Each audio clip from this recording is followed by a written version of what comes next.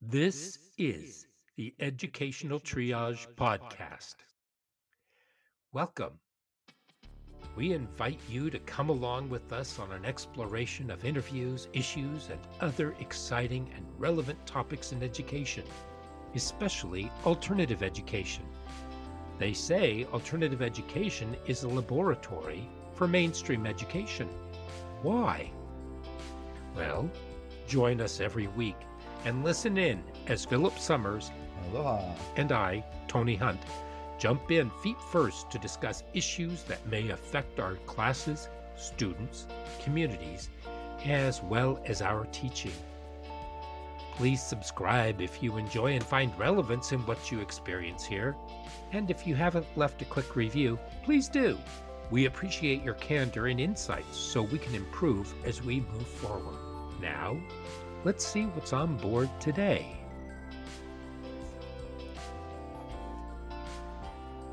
Hey everybody, welcome to Educational Triage. This is Tony. And this is Philip.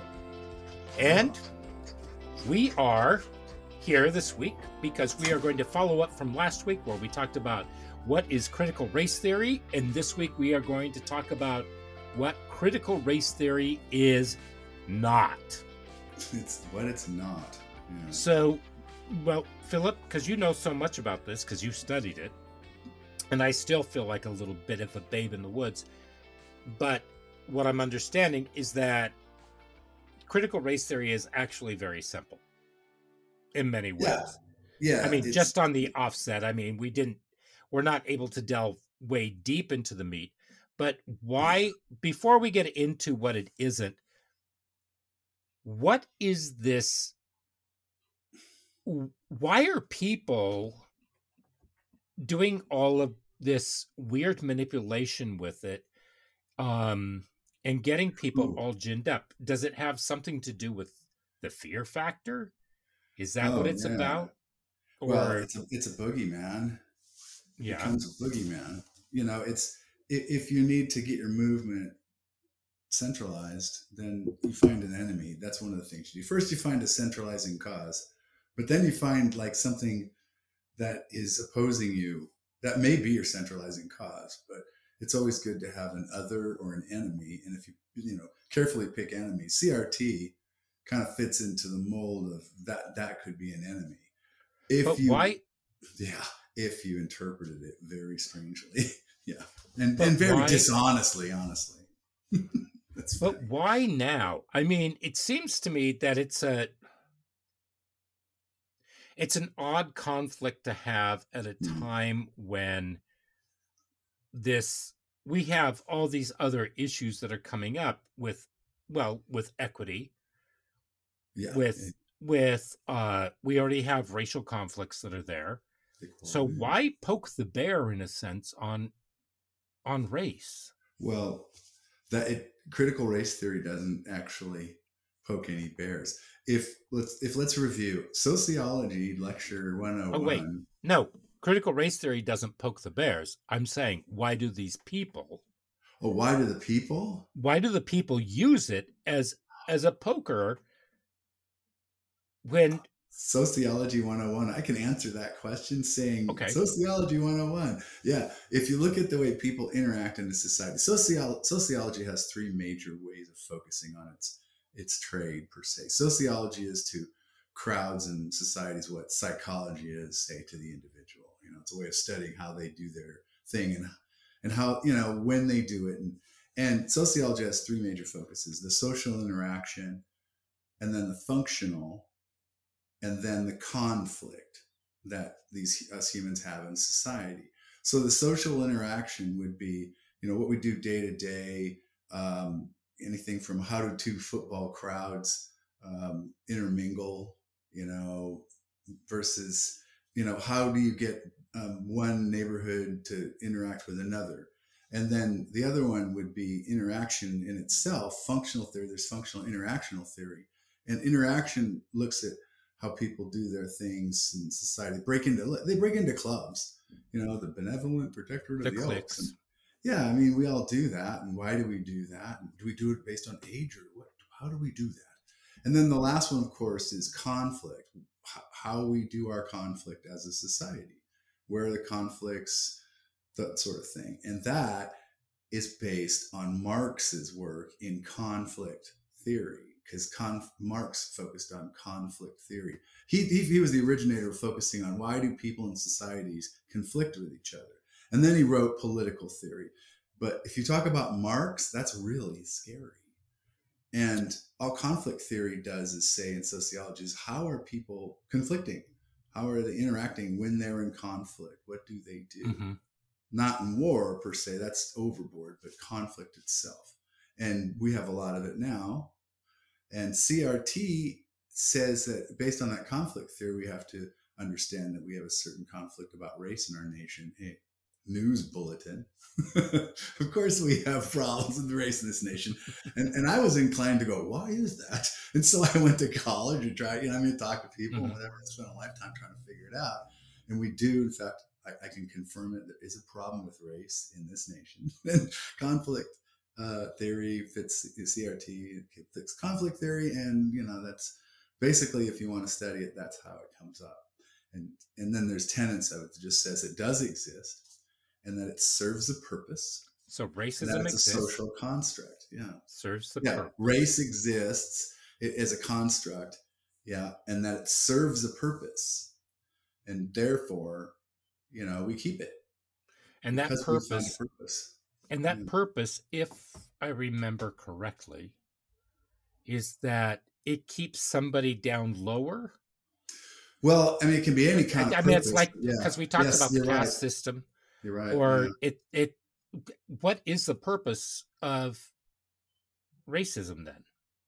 Well, I would say it serves a lot of purposes, not the least of which is to try to keep the stratification of classes. Okay. And the classes, the caste system. Yeah, there's the wealthy that would convince everyone that that they deserve their wealth and that below them, there's always someone below you. And then, down in the South, the good old boy system, they convince the white folks that as low as the white folks could go, they're never going to go as low as the black man, period. Right.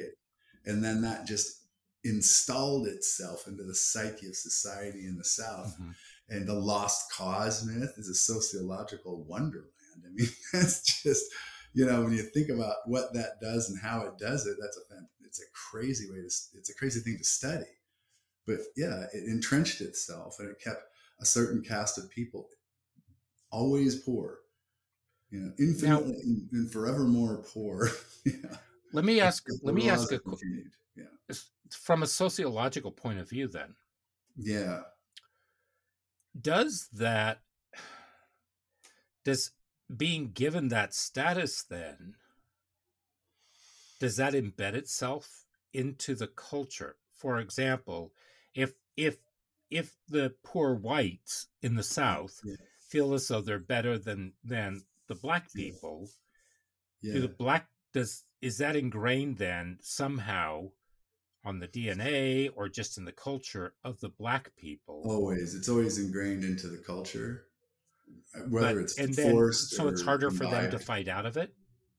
Yeah. Well, like I said, the first thing about critical race theory is like race is a construct. And if you turn that around, what I like to say is race doesn't exist per se. It doesn't. We're human beings. We don't differentiate as for color. We share certain traits, and those traits that would be, as a human would be, difficult to deal with would be mental illness, mm-hmm. that, and things like certain disabilities that would hold you back from functioning normally. But we're still all humans, right? And so if you look at race, that's a construct. We've completely adopted, embedded, and put in the forefront of our brains that race is a thing. And we can learn not to see it per se. Culture, no.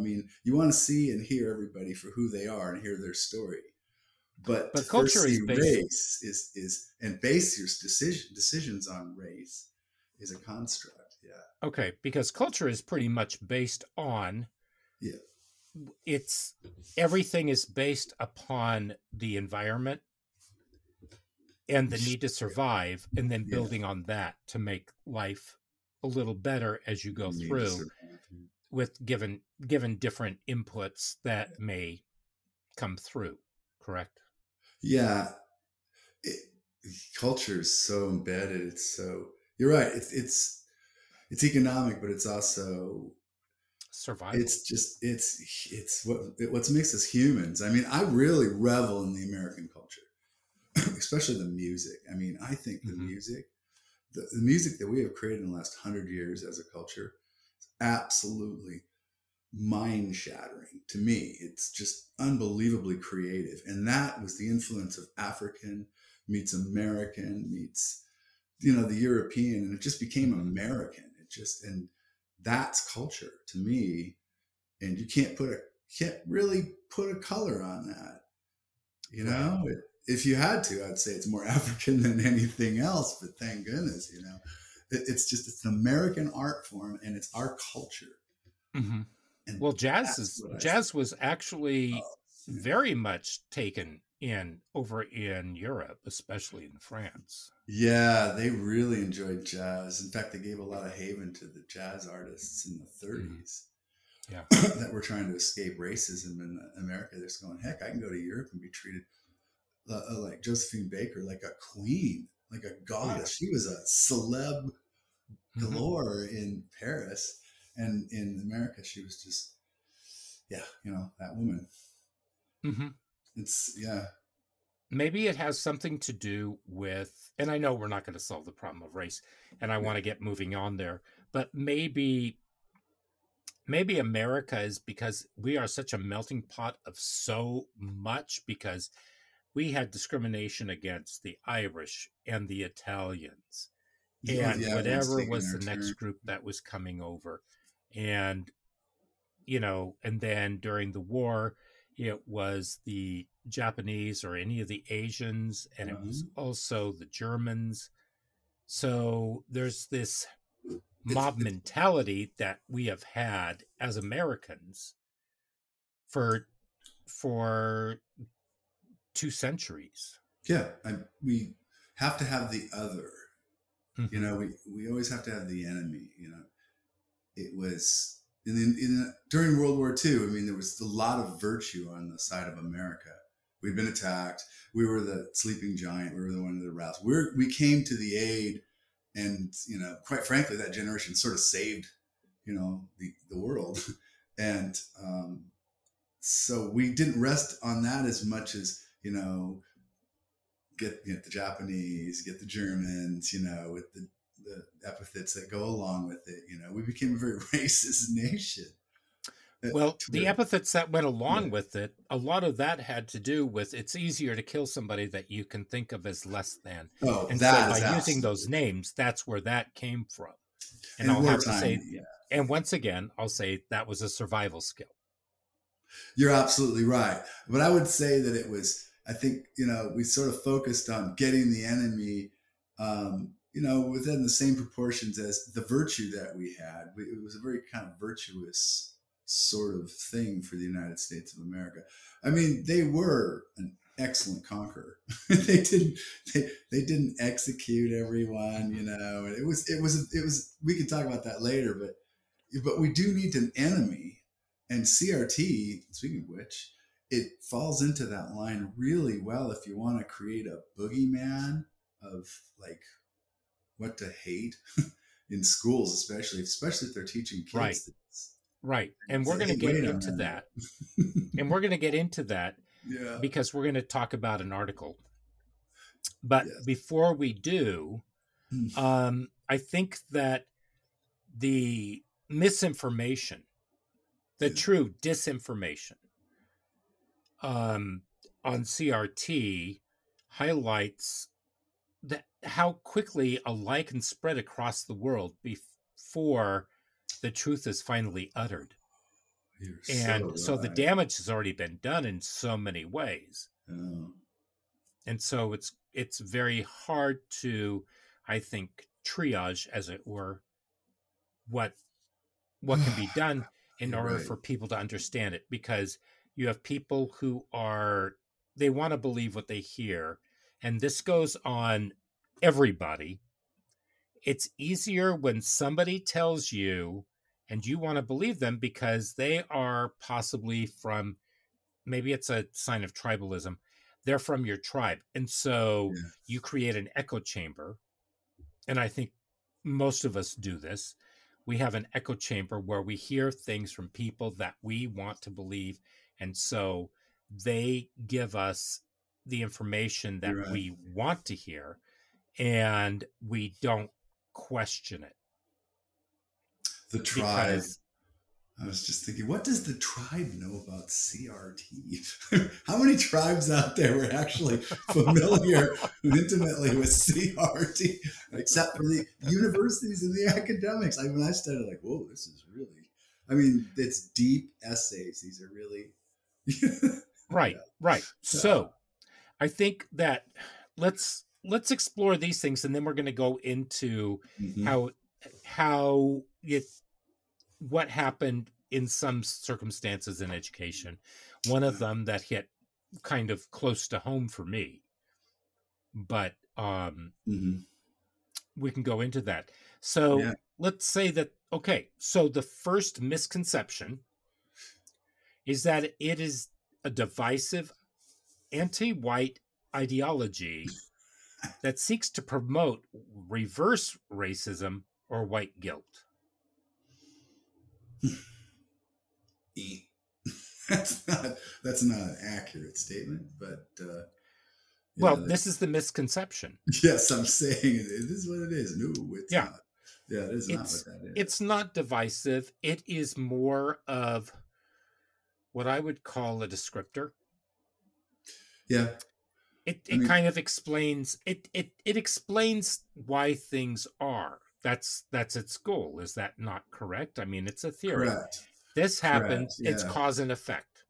I think I think maybe it's best to explain. When I taught African American history, I taught at the beginning of the year. I made a disclaimer, and it was very short, but I said, "There's some of this stuff is going to make you uncomfortable, and Mhm. based upon your race." I go, "You white kids are going to feel like, whoa, my descendants did this." You browner kids are going to go, "Oh, my descendants suffered from this." It's like, hey, wait a second, let's slow down.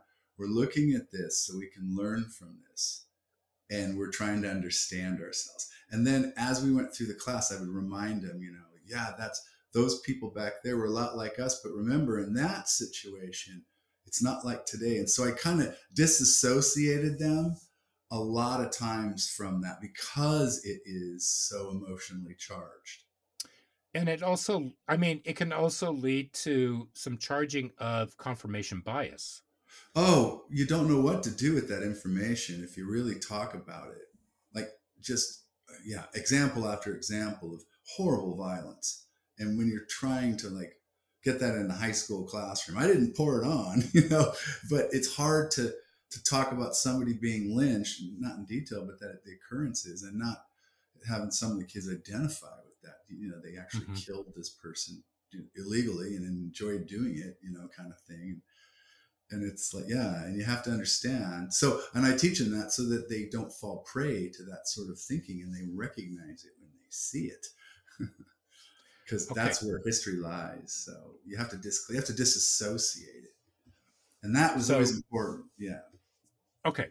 So we know now that it's not anti-white, it simply talks about yeah, how race is a construct. correct. It's a construct, and it had certain consequences in certain places, especially history. When I taught African American history, that's where it really And focused on it. So. and according to my sources, it's also a challenge to systemic racism Hmm, and its intersection with forms of oppression such as sexism, homophobia, and ableism. exactly. Yeah, yeah. Okay. Yeah, because you're investigating, you're academically trying to objectively investigate the phenomenon and Mhm. how it occurs and where it occurs. And I'm always trying to figure out, why is it I do what I do, even if I do something dumb. So why did I do that? Yeah. So the next misconception is that it promotes the idea that all white people are inherently racist or privileged. Okay. Um, But, well, it's there's a power structure. there Is that is correct? there is, but it's not just white people. Right. So Robin DiAngelo, Mm-hmm. where does she fall into this? Well, we're not getting anywhere if we stay in our corners. And if white people don't understand anything other than they're a problem and that they have to correct that problem, they're not going to do it, because that doesn't motivate any people. So when you say this group needs to, or this group is benefiting from the privilege of it, and therefore they're not guilty of it, that's just not fair, because that doesn't help the person understand the situation. It doesn't disassociate them at all, does it? It's not objective. It's you. Can you give an example? Well, yeah, you white people. That book should be, all these books should be titled "You White People" and then the title of the book. What that does is that puts a laser beam focus on you white people. And that's not going to solve anything. That's like trying to solve the problem by removing parts. This machine's not going to operate.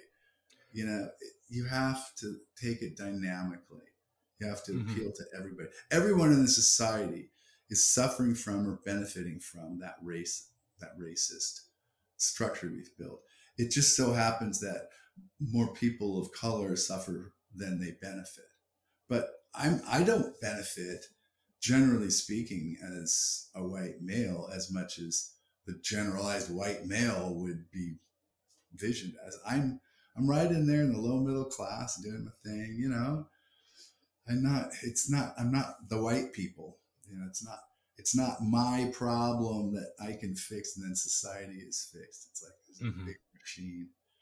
And it does put that, if it puts that onus on people, then they just naturally reject it because they're not getting any help. You know, as part of society, they need to understand everyone's involved, you know. Right. So there's oppression as well as privilege on all sides. Everybody experiences it. Yeah. It's just that, well, if we look for the privilege, we'll find it. That's the confirmation bias. Mm-hmm. It's sort of like as soon as I see a Toyota in front of me on the road, I know that we're going to be going slowly. Oh, you think it's the Toyotas that do that, huh? Well, those people drive. And the Honda, and some Hondas. Those Honda drivers. I thought it was those Subaru drivers that were. Oh, the Subaru drivers. We live in the Pacific Northwest. Subaru drivers they're getting a little bit better, but they seem to think that they have a magic wand so that if they turn on the turn signal to move over a lane, that it'll be clear for them. They don't have to look. Just to be clear, as a disclaimer, we are not generalizing and or prejudicing in any way a large group of people based upon our incidents that we've occurred. You know, it's terrible but true. It's like, if you think about it that way, and then those Subaru drivers are black. It's like, now you disqualify it. Now it's racist, but it is. It's like, oh my God. Well, no, it's not racist. We're simply there's a kind of person that buys these vehicles. Well, I was just thinking about that. We said somebody, then there's people who drive them are black, and it's like, wait a minute, what? Yeah. Which the truth is, no. I've seen very, very few black Subaru. We are just getting deeper and deeper. Sorry, Subaru, no sponsorship for us. Okay, all right, that's good. Now, does CRT promote the idea of racial essentialism, or the notion that race is fixed and unchangeable as a portion of an individual's identity? Not if it's constructed. So the whole premise about critical race theory says we constructed race as the way to sort things, and then that serves a purpose. But yeah, so that's the answer is no. I mean, because we constructed it.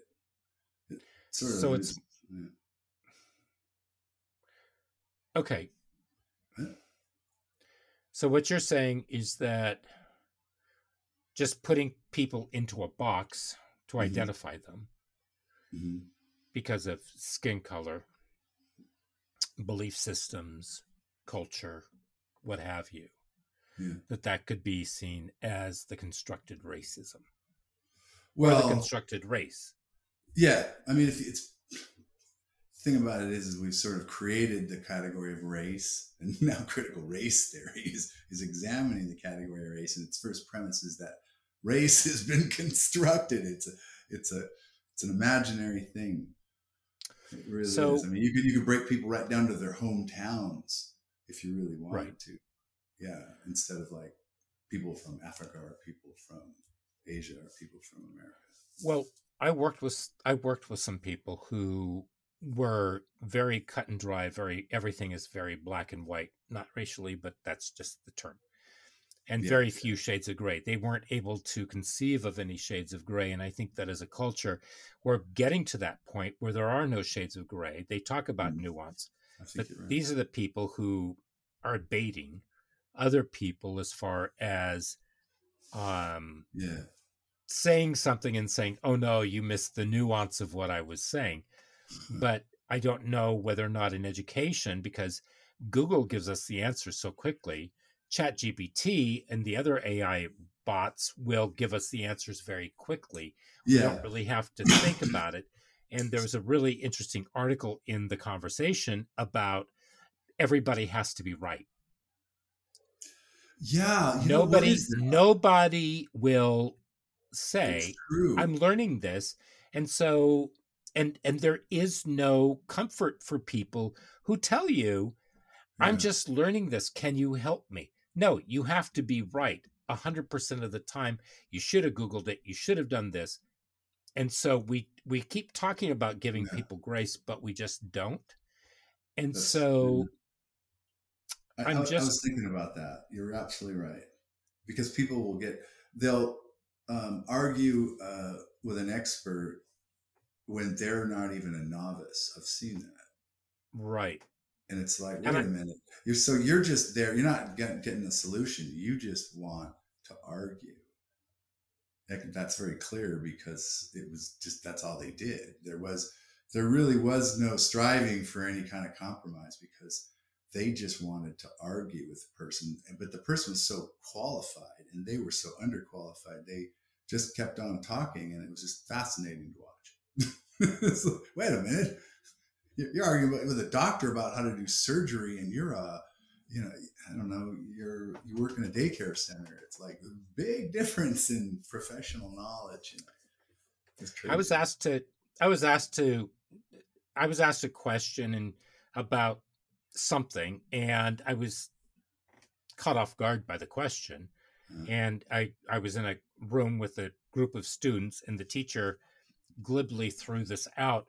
But this one student kept turning around and giving me these, I'm going to have to say that they were ridiculous answers. yeah, And so here I am trying to think about what it is, what are the questions or what are the statements that I'm going to say on something. And then they just come back with these really stupid, and I will say stupid because yeah, the whole idea was to throw me off balance until finally I just said, you know what? I don't know. You guys can figure it out because nobody else wanted to participate in the conversation because it wasn't a safe conversation. it wasn't a safe conversation. That's a And good phrase. and I think that we need to find ways to make conversations safe.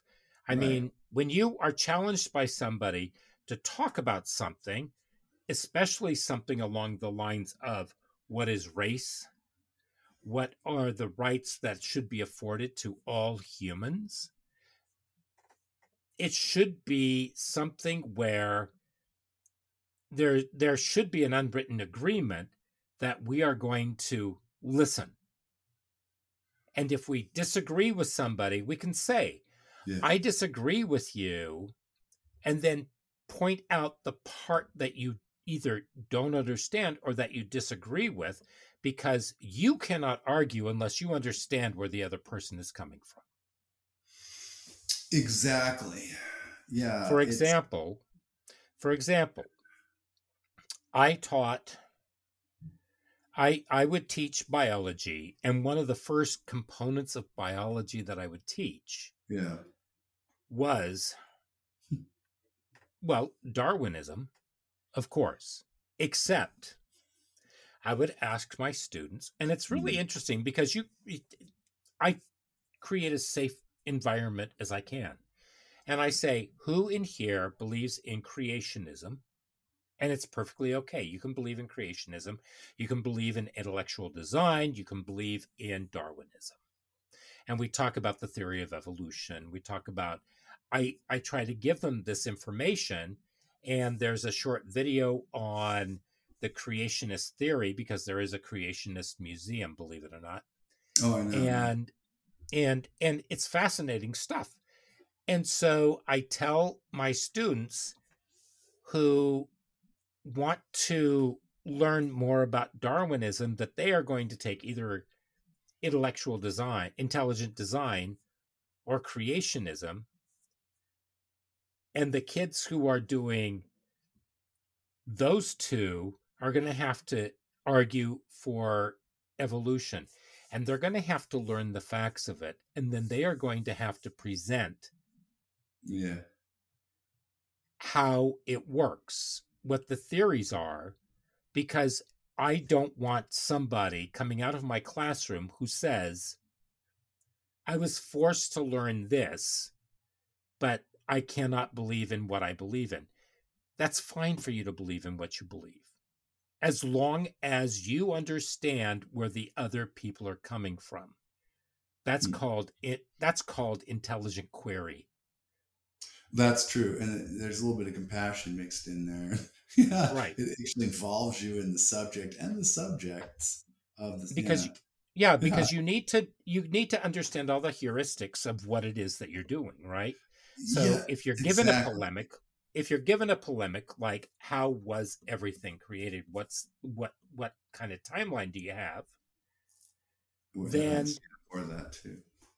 they go in, and then they can talk to their parents, they can talk to other people. Except I have people come in and tell me that they are coming in to teach my kids about the Bible, and I tell them that I'm Yeah. coming to your church and I'm going to preach for you. And they say Yeah. they said that's not going to happen, and I said exactly. So They said if with you like school prayer, you want you to do school prayer. Go, you want me to do school prayer? Look at me to do school prayer. You do not want that. Yeah, really, you don't. It's not the place. It's just place and setting. And right. I was thinking when you're talking, one of the things is I was thinking about the veil, and then I started thinking maybe it's thicker than a veil. Maybe it's like a burlap sack. This burlap sack of BS kind of that goes over people's heads, and they start to believe stuff that's clearly not worth believing, and they Right. defend it, and it's clearly not defensible, and Well, they don't then understand it. they just, well, if I don't know about the flat earth guys, but it's, I thought we all understood because there's Well, pictures. you know, There's people who can test to it. I mean, there's enough evidence to say to believe that the earth is flat is just downright silly, and you're just being kind of confrontational because but if you evidence think about the proves you ancient wrong. Greeks, if you Yeah. think about the ancient Greeks, Who they thought the believed world that was that flat. Greece and everything was right here, right in the Yeah. center, Yes, they and did. Mount Olympus was right dead center of all that, and surrounding them was the river ocean. Yeah. And on And the other side of that were the Elysian fields. Now, if somebody were to come to me and they could give me a really good argument about that, then I would say, you'd great, say, I'll go for that. But the show truth me, was, tell we me more. found out But that it doesn't. that wasn't, unless Right. you were way That back then. It was just right. wishful thinking, kind of like, yeah, And kind of like, as I get older, there's more to the entire idea of the center of the earth and the river ocean and the Elysian fields. There was far yeah, more. But you also have to remember about their level of technology. their level of understanding, their level and the basic level of education that they used to have back then, because our students, every student that we have is extremely privileged for the most part in how much education that they are actually given and that they have in front of them. Yeah, you are right. However, I still contend that you're delusional if you believe the earth is flat, because it's not. It's just, we know it's not. Okay, but we can agree. So to do that would be like, hey, now you have to kind of like stop wasting people's time by trying to convince them of something that we all know is absurd because you want to believe it. There's a certain point where evidence has to be here in your face. You go, yeah, I see that. That's evidence. I don't know if the Greeks would have seen it. I don't know if they can have conceived it, but we sure can. And then, they were. That's what I say with the burlap sack of BS that sometimes we throw over ourselves. But if you think about it, back then the Greeks were very much connected with the ocean, and they still are. Oh yeah, yeah. I mean, there's all kinds of reasons why. And so they were. If you think about the great armies that they had, I mean, the Spartans, the Athenians, the Peloponnesian Wars, everything. But the Greeks actually went over and they conquered Rome. They conquered Italy. They conquered Sicily. And then all these people came back, and then it was this weird thing where they went back and forth. And so, and then they went down to Africa. So back then, you still had the miscegenation that was going on back then. That was there were no laws against it whatsoever, really. So, taxed. I don't know a lot about Greek history, but you were probably taxed by your Greekness, your citizenship, and your status. Probably your status. But then if you also think about the fact with the Moorish influence of invading Europe, they did, there was a lot of miscegenation that happened at that point as well. We're mutts, all of us, yeah. Yeah. So, we really basically are. I mean, there's a bunch of white folks walking around harboring African DNA and vice versa. I mean, it's obvious. So, right. Yeah. Right. Race is sort of mixed up. Okay, next point. Some people suggested that it's being taught in the schools. Yeah, no. So people are worried that their children are being indoctrinated. So, and I think that we can now bring up this article from the New York Magazine, which was How to Manufacture a Moral Panic. Mm-hmm. Correct? Yep, Christopher Rufo helped incite an uproar over racism education with dramatic and dodgy reporting. There it is, dodgy. Yeah, a lot of the times people are trying to pursue a story, but they already have the outcome in mind. And that is not a decent way to inquire. Well, here's my question, because I have the article down in the show notes. If you look at the article and you read it, it's intriguing because I don't see anything wrong really with what's going on in the one teacher. The first teacher, his name is Toketa Kuwatan, and he was teaching about the Mayan culture or the Aztec culture. Yeah. And so this journalist, Rufo, decided that he drummed up this entire mythos about what was going on in there, and how he had designed a curriculum where they were talking about human sacrifice and cannibalism. And doing all these wonderful things, and the kids were supposed to be shouting to these gods, which to many people could be tantamount to devil worship. in many ways.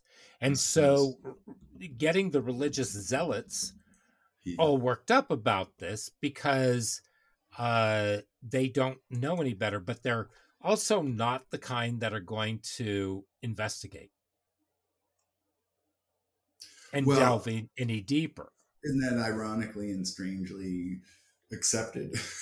If somebody says something about something and they didn't investigate it, contempt without prior investigation, I don't trust that source. Right. But then Yeah. he publishes in a journal. It's on the conservative news Again, looking channels. for the outcome, working backward from the outcome that they want. Right. Yeah. He even went in there. He even was arguing with Joyanne Reed on MSNBC Oh, Joy about Reid. all of this. So Yeah. it's Well, that's very, too. very strange because he made such an impact in fear mongering, is basically what he did, and Well, giving out so much disinformation. why was it fear mongering? Because when you read it, you get scared. Like, wait a minute here. So yeah, that's fear mongering. It's not. It's not Right. objective. It's not. It's If you not were to teach about honest. the Comanche society, the fact of the matter is, you'd have to edit a lot or tell the whole truth because they delighted in murdering and torturing people they captured. Right. It was a thing they all, even the children enjoyed it, and it was like that makes me mad. It's like, hey, that's wrong, but that happened like 150 some years ago, so that's gone. Mm-hmm. But you have to talk about that if you want to talk about Cherokee society, or I'm sorry, Comanche society. And so I guess if you're going to talk about this, yeah, but to like, I wouldn't want to like actually, how did they scalp people, or what specifically, how did they torture people? It's like, no, you study that in college if you want. It's just a Mm-hmm. no. It's a high school. And so if you're talking about public school, then okay, maybe you don't teach it, or you don't teach it in depth. And when you talk about it in depth, you go to college. There's books. You can always buy a book. It's a perfectly one book called The People of the Summer Moon. It's an excellent book. It tells you all about The Comanche more you society. read, the more you learn. Yeah, I mean, are we going to say, well, that book makes some people uncomfortable? Actually, makes me uncomfortable too. So I don't want anybody in myself not to read it. It's like that's insane. Mm-hmm. So it's not indoctrinating. It's just that you have to kind of deal with it. Right. I get mad, Right. And you just have to learn because, the peasants. yeah. I will say that my district where I was working, they're pretty progressive, and I came up with that because there are no standards. I had my students learn how to part of their one semester credit was for them to watch these videos about human migration in the early days and moving across and starting, and how the world began to be populated. And then they had to study, I'm trying to remember because it's been a while since I read it, because it was a few years ago when I wrote it. They have to identify, and they have to learn about one of their own culture, or one of their cultures if they're mixed, and then they can identify that, and they can learn their ancestry and learn more about that culture and what components of that culture they still honor today. Yeah. And whether or not things are still happening over there. And even with the age of exploration, in a sense, I don't care where you are in the world, you still had groups of people from all 7 continents who were out there navigating and exploring. Yeah, they were. And they were conquering, and they were enslaving in many cultures. So they were all these cultures were doing all these things that humans tend to do in right. their worst state. But they put a quash on that because they wanted to keep with the mandated social studies curriculum. Yeah, we don't want to talk about that. Right. So that went down the tubes for the credit recovery and for the high school completion kids. So, but yeah. back onto this, we have to think about, we have all of this. He was very effective in ginning the crowd up and getting people to listen to him. And I believe that possibly people were duped by him because they thought he was an actual journalist who had actually done his due diligence, but they didn't do their due diligence with him. And so he brings up things about diversity training. So we have to be careful with that. He got, well, he was working with James O'Keefe at one point. He and James O'Keefe from Project Veritas. And James O'Keefe, I think, got rid of him, didn't he? I don't know the specifics, but I know they worked together. They worked alongside each other, and it's like James O'Keefe was a very dishonest journalist. So anyway, so then they come to the Tigard-Tualatin School District, where I used to work. Yeah. And now he says that the director of equity and inclusion is dictating that people follow the tenets of Paulo Freire's pedagogy of the oppressed. Yeah. Now, if you thought critical race theory was complicated and deep, let's go with Paulo Freire. So here's what I'm going to say about Paulo Freire's book, and that is, boy, what is it? He says, okay, that there needs, here's what they're, here's the tenets of Paulo Freire. Pedagogy of the oppressed is the teacher and the students need to be collaborating.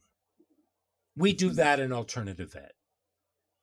And the reason why I'm going to go through these tenets is because not everybody reads Freire, and it's not a book that's easily digested. You need to actually go through it, and you need to be reading it with other people so that you can dialogue your way through. There's a lot of background to his stuff that if you don't know, it's like, what?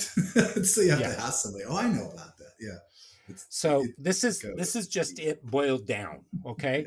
Then there's conscientization, and it's about raising critical consciousness, because students should be able to examine the world around them critically and take action to transform it. If that means political action, if that means going in and volunteering, there are far more other ways of taking action than politicizing everything. Problem posing education. An approach to education that's based on problem posing than just memorizing facts. You mean outcome based or project Exactly. based? Outcome based. That's what it is. Yeah. So students are encouraged to ask questions, challenge, and engage in critical thinking. And fail. Contextualization. Try again. Yeah. Lived experiences of the students so that the learning is relevant to them and to their problems, their issues, and where they are, where they're going. Then there's the idea of praxis, where education should be linked to action, where you should be looking at real world problems and students should be trying to solve them. So it's not just these are the problems, it's how do we solve these problems? So there's a lot of critical action. And then you have the humanization, because we need to fulfill the full potential of the individual. I want my kids to be feeling as though they are not just worthy, but they are also capable of doing a number of things. And if they realize that they fall short on some issues, well, they can figure out a way to get there, because every kid is an individual. And in alternative ed, we want our kids to be individualized. So these are basically the points that we have from Freire.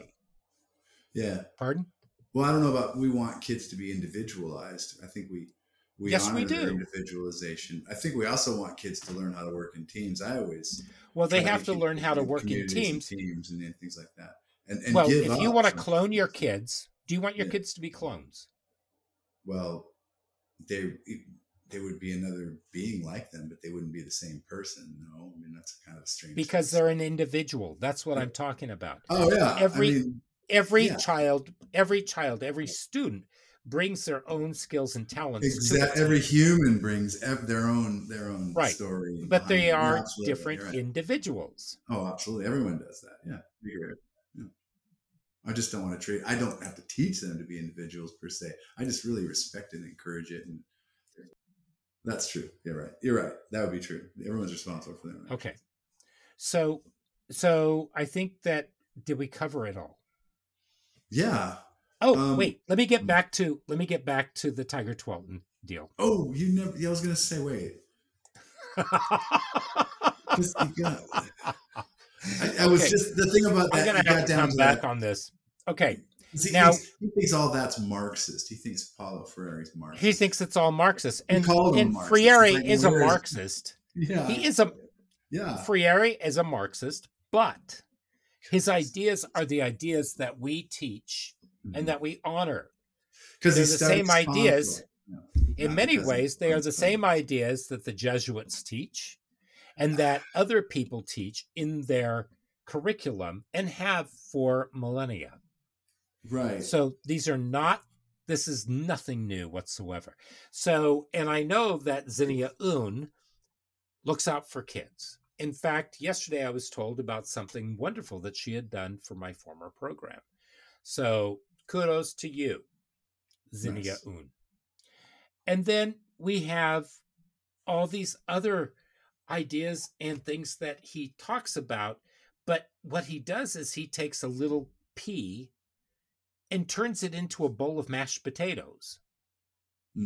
So a lot of what he has said and a lot of the misinformation that people are getting is based on pretty much a concoction of lies that has nothing there, so that the boogeyman is there. And so it's not just the race, it's not just the racism that's being the boogeyman. Yeah. It's the whole concept of a theory. So it's almost the same, we're almost at the same place that Darwinism was before we hit the Scopes trial. Is that making sense? It does make sense. It's absolutely freaking nuts. Because it's like you come to a certain place in your logic and go, yep, that's all the logic I have today. No more.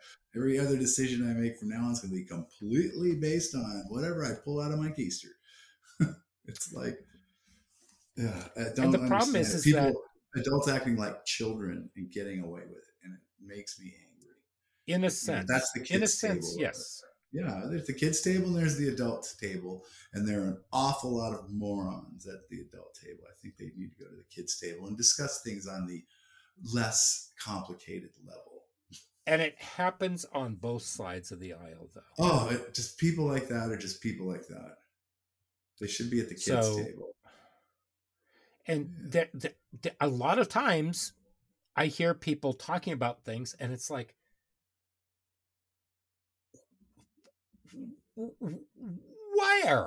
where are you getting these ideas? Because they are so misaligned with what you're talking with whatever it is. Some of them are just kind of made up. It's like, wait, that is totally made up. No, it's not. No, it is. It's got to be. Or it's crazy. And sometimes people choose their belief system, and they will. And this is really interesting. People will defend a lie. As long as it is a person that they believe in. It's almost like Stockholm syndrome. Well, it's like it serves a purpose. They'll believe the lie if it serves a purpose. They will push forth the lie. Yes. That's true. Because it serves a purpose. Promote it or withdraw it or tweak it or whatever it does to get the purpose done. And that's what critical race theory said about race. The complete fallacy is that race is a thing, and that we go out of our way to make sure it matters a lot in all kinds of complicated ways. Here's a question. Yeah. Is racism profitable? Extremely profitable. Extremely profitable. It builds nations. So think about that. But is it profitable in the United States? Absolutely. Is being divisive in the United States profitable? Oh, we all know that. Very, based For upon what some I've people, seen. it is. Lately, somebody got called on it, but Mm-hmm. they got rid of their problem, I guess, and now it's all going to be better. I remember when it was announced. I have to say that with a straight face. We're observing the highest in journalistic standards. Oh my goodness! Okay. It's very profitable, and that was the whole point of that. They were Yeah. willing to go completely off whatever definition of journalism there was to not upset their audience with the truth. And Right. that's news is the truth. It's like, don't be in the truth business if you don't have any. And there you go. And be honest about it.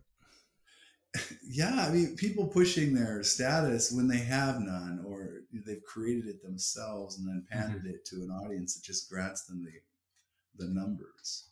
Right. We don't have to listen to that. It's sort of absurd. We have a lot of problems in our nation, but yeah, we shouldn't do it that way. But sometimes it's like saying, don't look at an accident. Yeah, everyone wants to look at the accidents unless you do. I was a paramedic for a bunch of years. I don't like accidents. Like, oh, maybe someone asked me to help. I don't want to do that either. Did that. Yeah. I'd do it, but it's like accidents are kind of like, if you did it, like if you're a rescue person, after a while it's your job. It's like, oh, it's not thrilling. It hurts your heart. Kind of like this stuff that's happening on TV where they say this outrageous stuff that isn't true. It kind of hurts my heart. It's like, that's just not true. Don't tell people that. It's not helping anything. Like, okay, this Christopher Rufo article. So let's wrap it up. Yeah. In conclusion, it's not divisive or anti-white ideology. It's a it's something that describes what's going on and explains where racism came from, how it's used. Yeah. It does not promote the idea that all white people are inherently racist or privileged. Privilege and oppression happen on both sides, on all sides. Yeah, everywhere. All around the world. All around the world. That's what I meant. Yeah, everywhere, not just here. Racial essentialism, and that race is fixed and unchangeable as part of an individual's identity, is not correct. Absolutely. So, and there's not the indoctrination that's going on in schools. If a teacher is doing something about some kind of political indoctrination, that has nothing to do with CRT. That has to do with somebody who is not doing their job. Yeah, I was going to make a comment. If your kids are learning CRT in high school, they were extremely smart kids. They're studying graduate school stuff. But concurrently, you can't teach, CRT at the high school level. It's too complicated, and you can't go anywhere in the elementary school level. And if you're teaching kids to feel bad about their race, that has nothing to do with. That's on you. That's bad teaching. Yeah, because every child should be cherished and welcomed, wanted, needed, valued. Yeah. We're all part of the same team, man. It's like I want everyone working with each other. I want to stop arguing, resolve. Yeah. Exactly. That's what I teach. So. Okay, so we're going to wrap up, and I want to thank everybody for showing up. Make sure that you do hit that like button, that you hit that subscribe button, that you go for notifications, and that you also leave us a review, leave us a comment for those of you on YouTube. And next week, we will have the indomitable and wonderful Dr. Maria Cristina. And she will take us through some ways to alleviate stress and anxiety, things that are simple, things that you can incorporate in your daily routine. So until then, Philip, thank you so much. I will see you soon. And same to everybody else. Have a wonderful week. Bye-bye.